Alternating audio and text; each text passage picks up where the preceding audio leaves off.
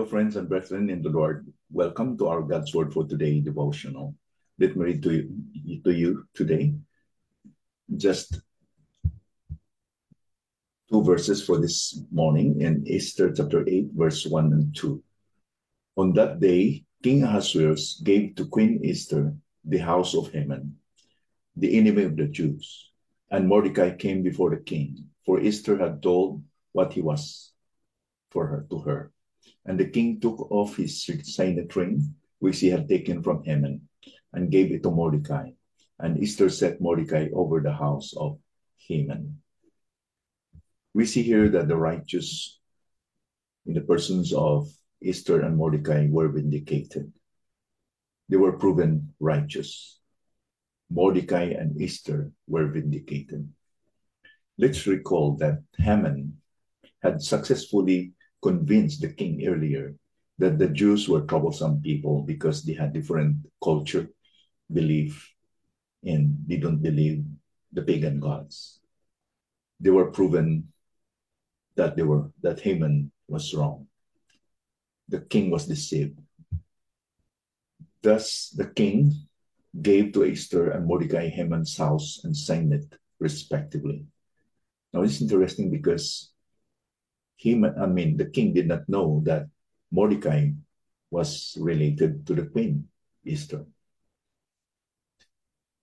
Mordecai did not manipulate, did not grab the opportunity. He waited for the right time, really. What the principle we can learn that we don't need to manipulate. We can just commit everything to the Lord because God is in control. He knew or he knows when is the right time for us. He knows that we are safe to trust him, that he is always in control. Everything is beautiful in his time. So Mordecai did not tell or ask Esther to tell the queen earlier that he was her father. But during this time, Esther told the king, and the king, out of gesture, honored Mordecai. And Esther set Mordecai over the house of Haman, their enemy. As Solomon declares in his writing in Proverbs 13, verse 22, a good man leaves an inheritance to his children's children, but the sinner's wealth is laid up for the righteous. Indeed, Haman's properties and house and everything, his wealth is laid up for the righteous Mordecai. We learn the principle here that when God is with us, we're always on the winning side. We're always the majority. If God is for us, who can be against us? As Paul said in Romans 8, verse 31.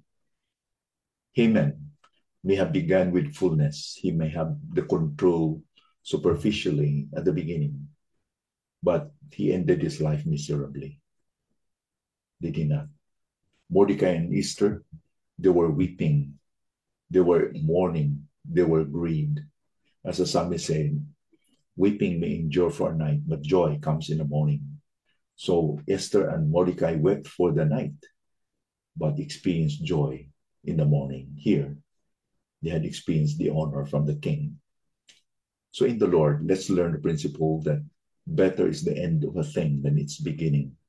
It doesn't matter how you began your life, but it does not necessarily mean that you will end the same. You can change, or God can change the ending if he is a part of your life. Yes, Mordecai and Esther had a sad and difficult beginning, but God, in his sovereignty, in his providence, let them experience the joy and the honor being faithful as they trust in the Holy God. So let's learn the example of Esther and Mordecai. Just quietly submit and yield to the control of the Holy Spirit and of God. Let's not feel bad for the sufferings in the name of Christ today. As Peter has said, if anyone suffer as a Christian, let him not be ashamed, but let him glorify God in that name. For it is time for judgment to begin in the household of God. And if it begins with us, what will be the outcome for those who do not obey the gospel of God? And if the righteous is scarcely saved, what will become of the ungodly and the sinner? Therefore, let those who suffer according to God's will entrust their souls to a faithful Creator while doing good. Let's not stop doing good.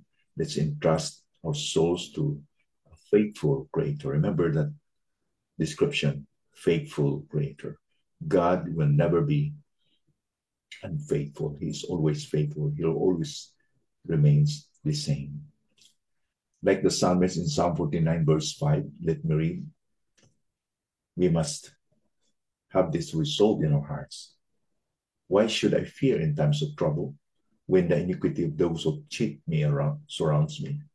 He continues in verses 10 to 15, and let me read.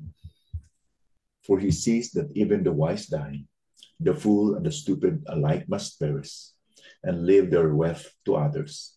Their graves are their homes forever, their dwelling places to all generations. Though they called lands by their own names, man in his pomp will not remain. He is like the beasts that perish. This is the path of those who have foolish confidence. Yet after them, people approve of their boasts. Selah. Like sheep, they are appointed for Sheol. Death shall be their shepherd, and the upright shall rule over them in the morning. Look at this promise.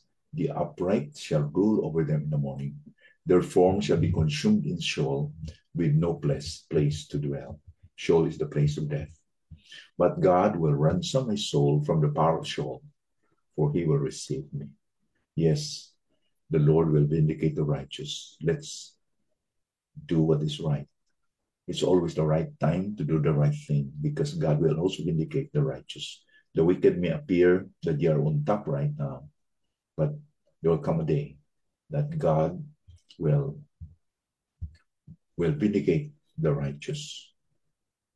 The righteous will be proven always right. Because God is with us, we can always rely that He's always in control. Let's pray. Father, thank you for this lesson that we can learn in the life of Esther and Mordecai. That honor comes from you, Lord. That we don't need to manipulate, that we don't need to go ahead, but trust that you are always in control. Lord, thank you that whatever situation we are in right now in our work, in our relationship, in our family, whatever has troubled us right now, help us to live and do what is right in accordance to your will and your word, because we know that you will always vindicate your people. In Jesus' name we pray. Amen.